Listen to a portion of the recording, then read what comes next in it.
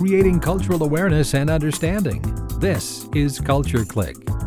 Culture Click is written and produced by KQAL-FM on the campus of Winona State University.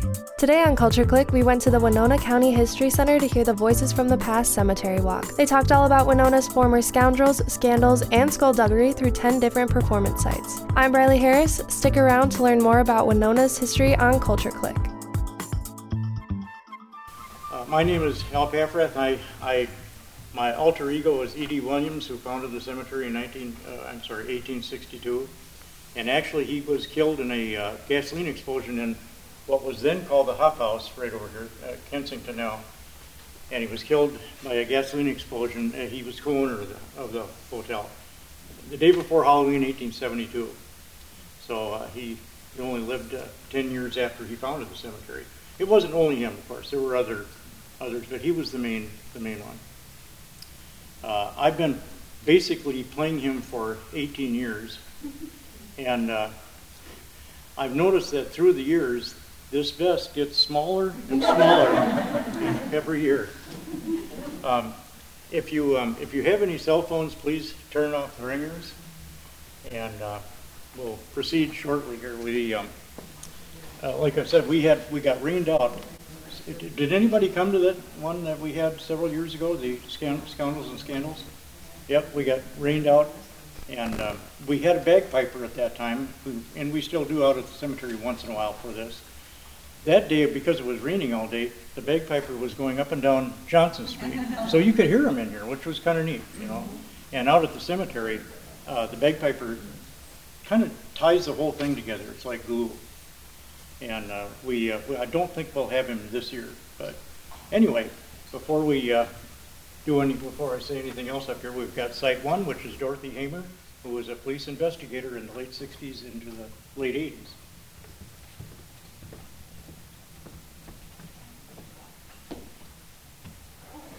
Good evening. Now, women have been portraying police officers since 1956 on television.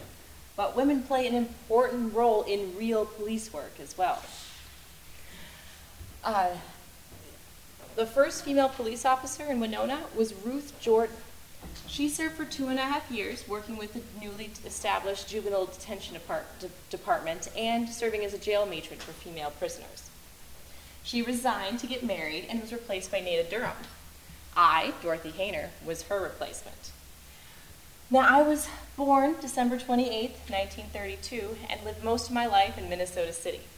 After graduating from Winona Senior High School, I joined the Navy, where I met and married my husband.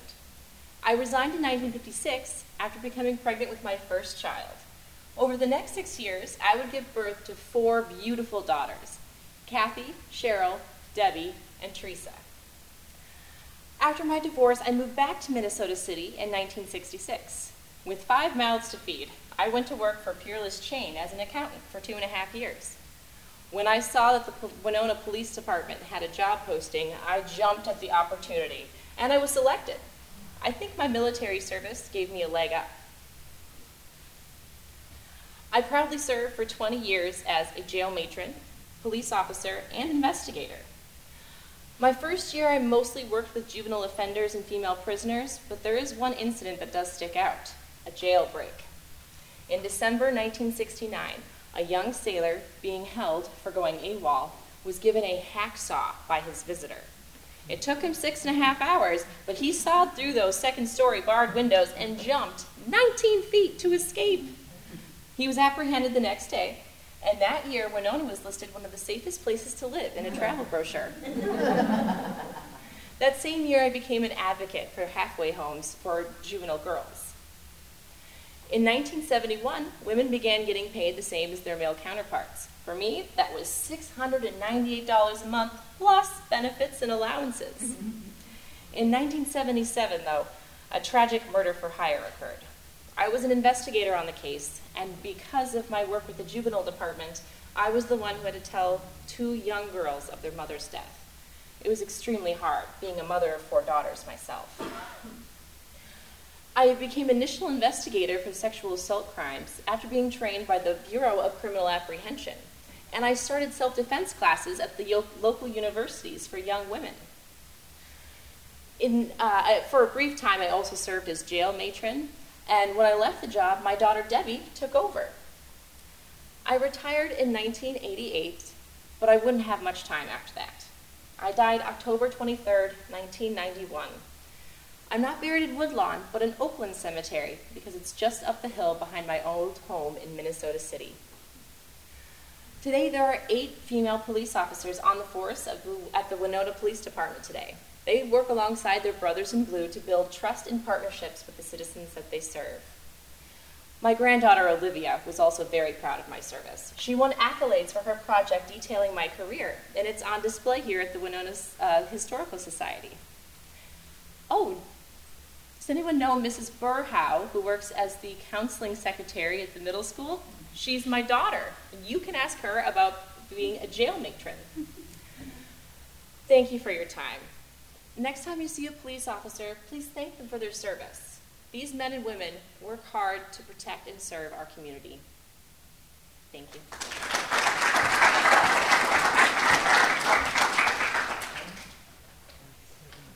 you. The site too also has to do with police work.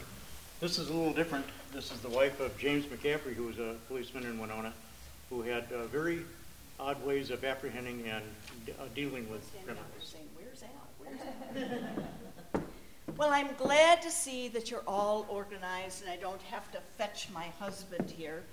You know, he kept the peace in this fine town of Winona for over 26 years, but you seem to be pretty settled, I guess.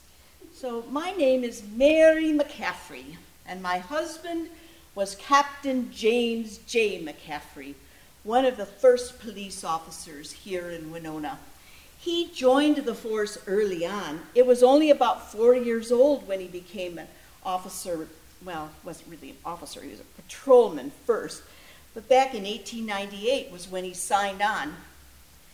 And before he became a captain, he was a regular patrolman. They had overlapping 12-hour shifts. My Jim had noon to midnight, and his beat covered from Center Street to Washington and from 4th Street to the river. Now all of those patrolmen were on foot all throughout their shift. They would check the doors of all of the stores, front and back, at least 2 or 3 times a night. And if they needed help from the station, they had to go locate a lockbox. They didn't have walkie-talkies, you know. They had to find these big metal boxes that were attached to the poles here and there downtown. And they'd open up the box and pick up the phone, and it would go right to the police station. That was if they ever needed help. Now, back then, we didn't have too much serious crime.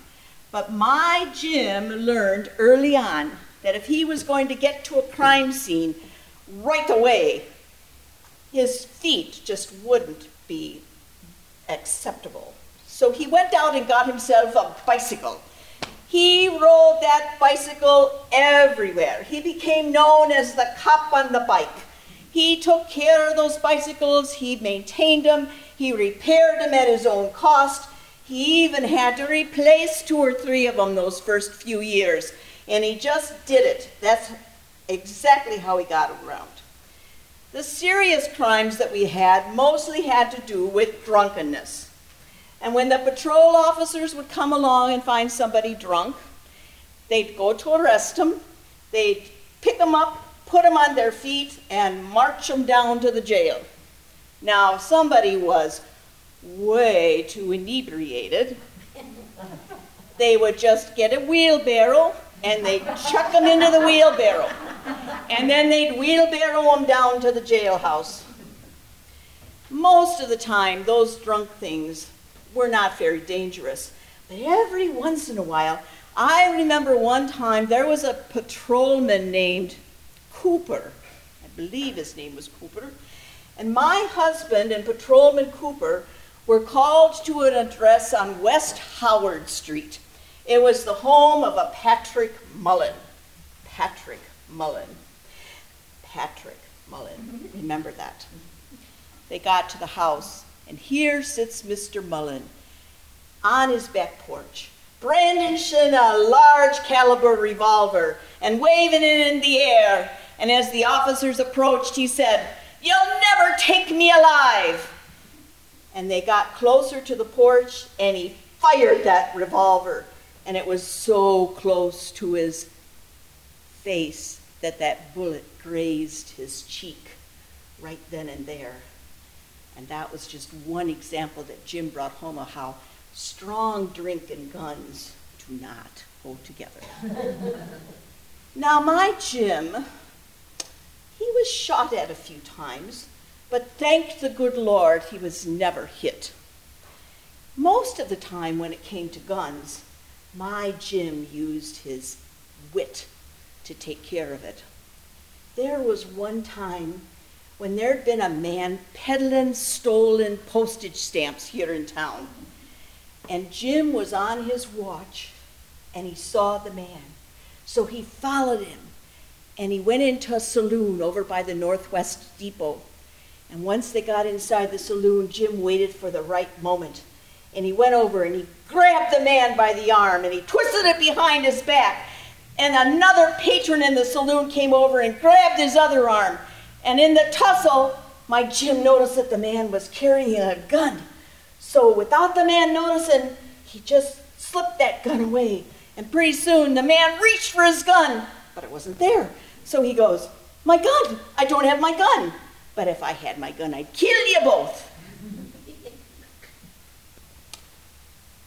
My Jim served over 26 years in this fine town, keeping it clean.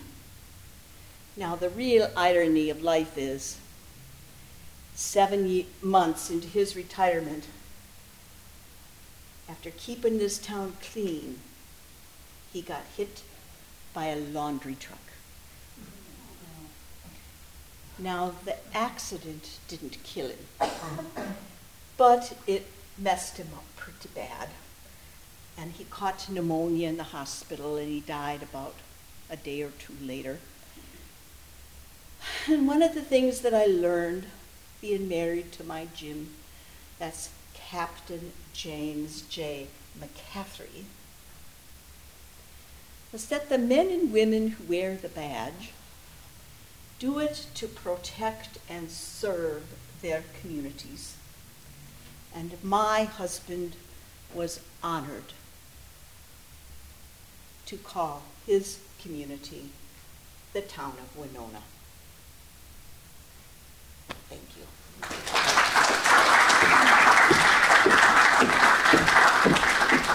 You've been listening to the Winona County History Center's Cemetery Walk 2021. Do you love podcasts but crave local content? Well, now you can keep it local with KQAL Podcasts on KQAL.org. Hear interviews with Minnesota bands, artists, chefs, comedians, historians, community leaders, and more. KQAL Podcasts, keeping it local on KQAL.org. Also listen to KQAL on Spotify, Apple, Google, or anywhere you get your podcasts. Well, I ain't going no higher. You've been listening to the Winona County History Center's Cemetery Walk 2021. I was thinking when she was talking about this wheelbarrow, does anybody know who Julian Wera is? Have you ever heard of the name? Yep. Yep. Played on the 1927 Yankees, which is arguably the best baseball team in the history of major leagues. That's what they say. There are some that probably are about as good. But he played third base. He was a backup to Joe Dugan.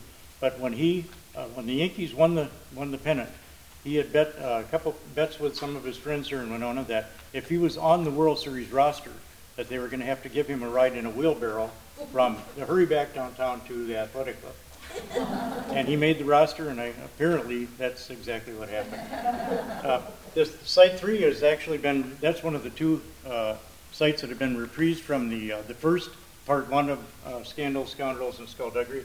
Has to do with Prohibition, which was in effect from 1920 to, I think it was actually ratified in 1919, but from 1920 to 1933. So here we have with Site 3. Ban the booze! Ban the booze! Ban the drinking! Ban the booze! Ban the booze!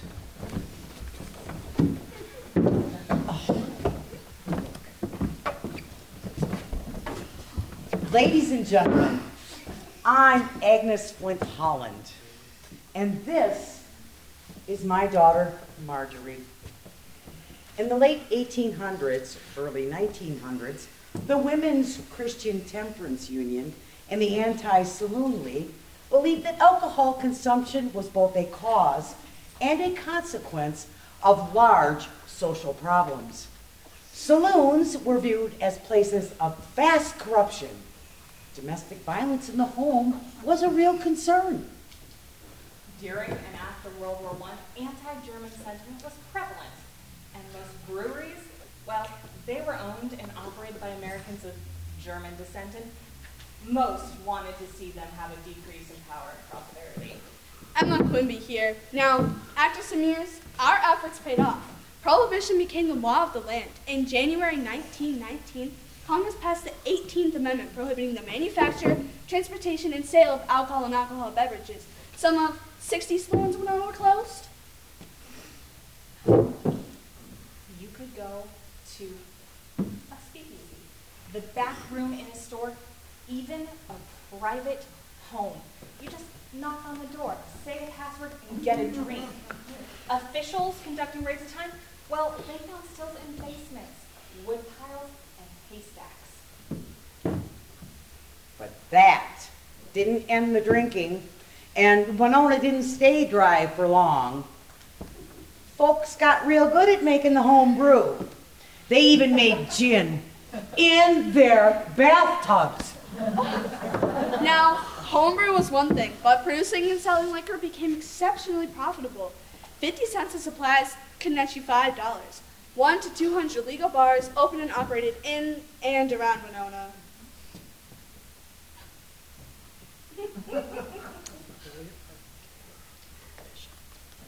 Well, boy, oh boy, it sure got hard to operate a little hotel on West 2nd Street. I mean, we had to serve some liquid refreshments to keep our customers happy. But one night, in marched these feds from St. Paul. Caught us serving a little refreshment in our place. I get rounded up, loaded on a paddy wagon, and off to jail.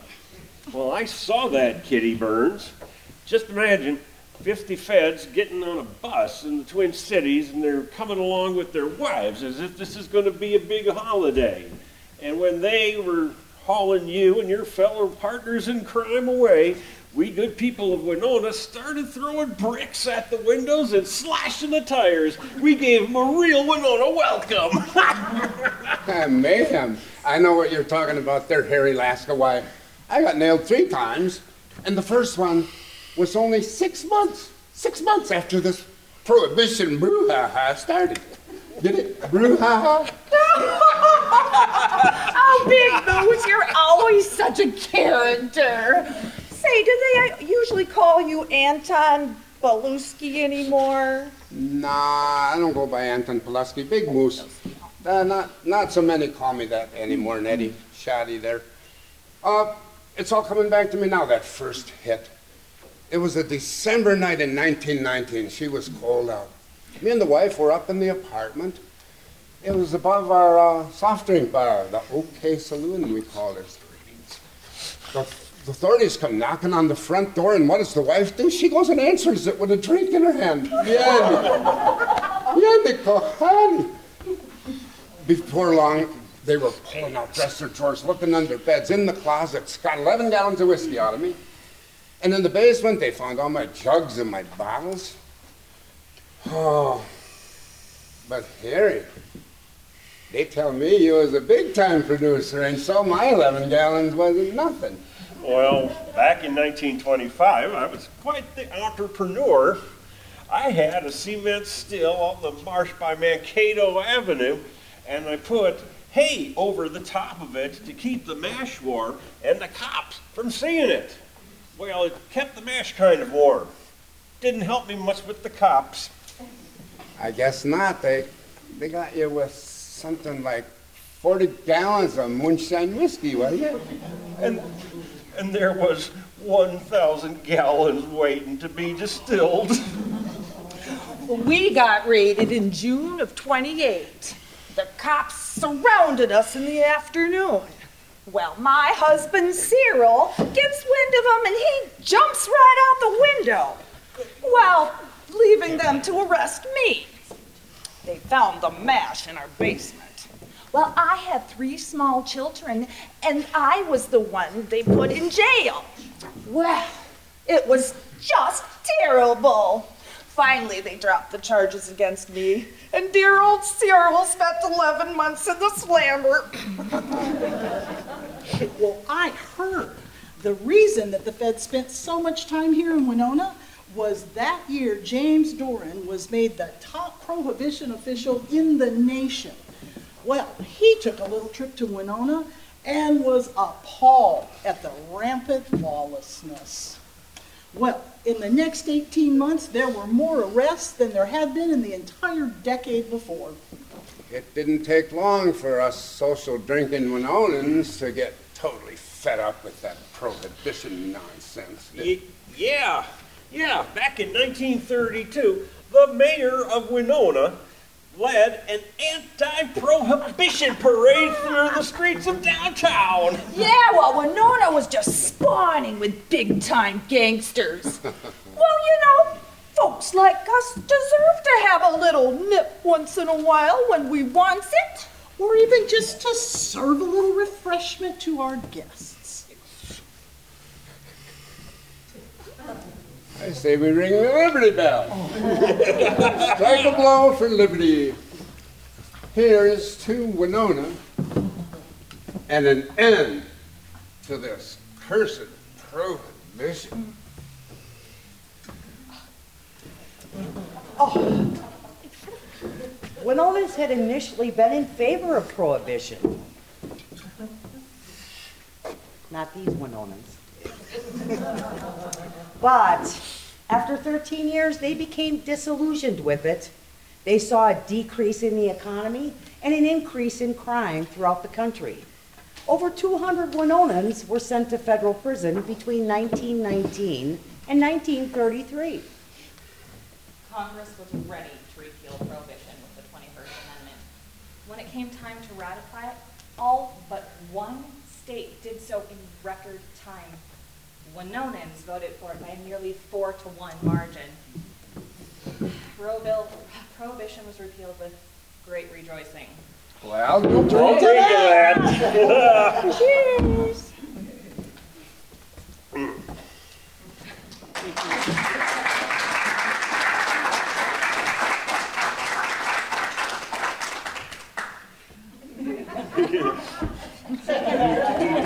It's taking so long, they've been nipping all day long.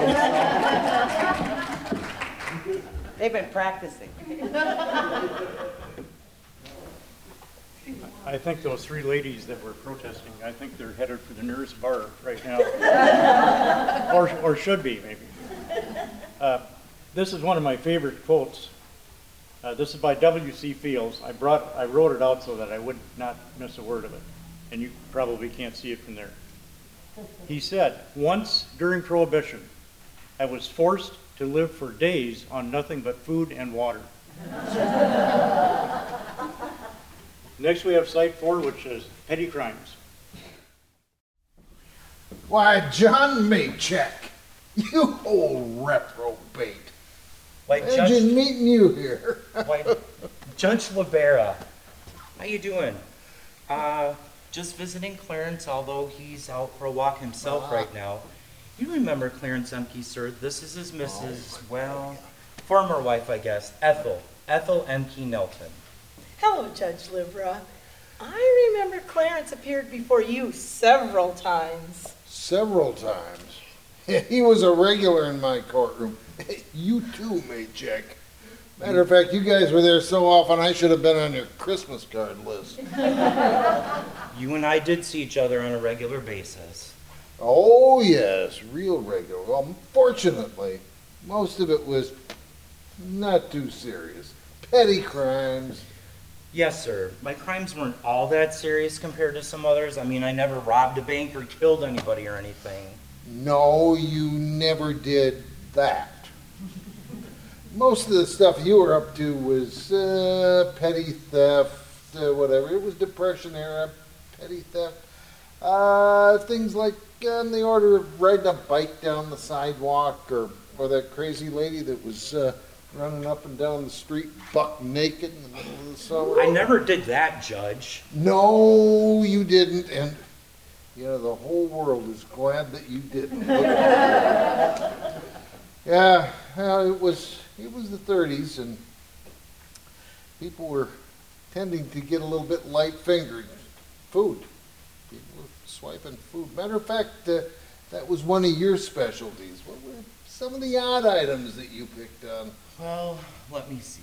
Oh yeah, MP and I and 2 other gents broke into that Chicago Great Western and Railroad car. We made off with 24 cans of cherries. They could have gotten up to 10 years in the pen for that one. Well, it was more than just the cherries. Probably had a little to do with the 25 priors you had going into that. Yeah, who's counting, right? Well, and then there was that small matter that you'd just been let out after doing 6 months that Finkelberg sent you up for on, what was that one? I remember that one. You and Clarence stealing chickens. We made off with 53 chickens from the Mamonet Poultry House. Yeah, I got caught 5-fingering some other things over the years. Garden hose from someone's front yard. A fireless cooker from a house I just walked right into. Yeah, well, a goodly number of the things you got involved with had to do with alcohol, both drinking it and making it. Yeah, some of the charges were for making moonshine during the Prohibition years.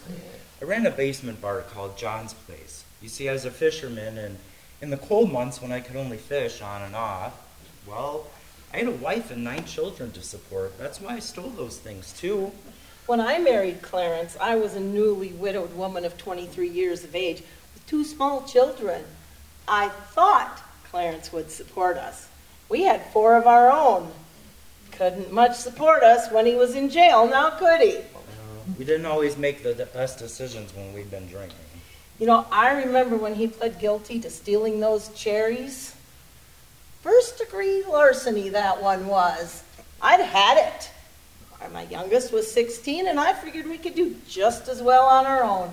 So 6 months later, I divorced Clarence while he was in the Stillwater pen. Yeah, We'd been married 20 years. Yeah, well, those were tough times, but everything you were up to wasn't all that innocent. There were a number of assault charges, too. Yes, sir. I'm afraid there were. Not proud of those. No, I am not. And then I started seeing your 2 boys showing up on a regular basis. Yes, sir. Not your James, though. I remember Clarence died in March of 44.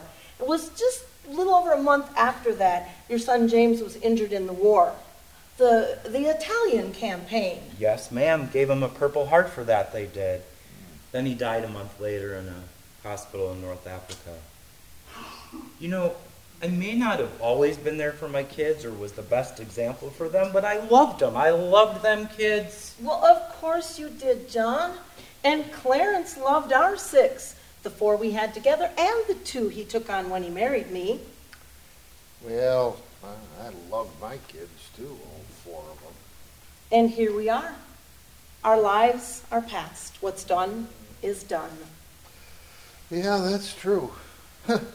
Coincidentally, John, you and I went through the pearly gates just, about a few months apart. That was in 69. Yeah. Yeah, you were in that, your kitchen stove blew up and fire. Oh, jeez. Meet that botch surgery. Oh, well. Our lives are past. What's done is done. Yeah, what's done is done, and I gotta go.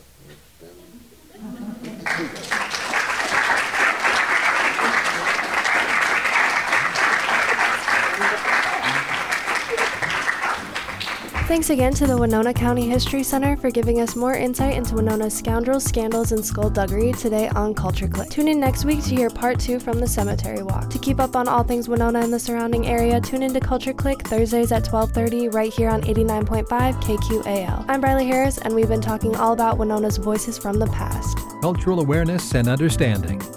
You've been listening to Culture Click. Support for Culture Click is made possible by the Minnesota Arts and Cultural Heritage Fund. Culture Click is produced by KQAL-FM on the campus of Winona State University. For more information, look us up on the web at kqal.org. And thanks for listening to Culture Click.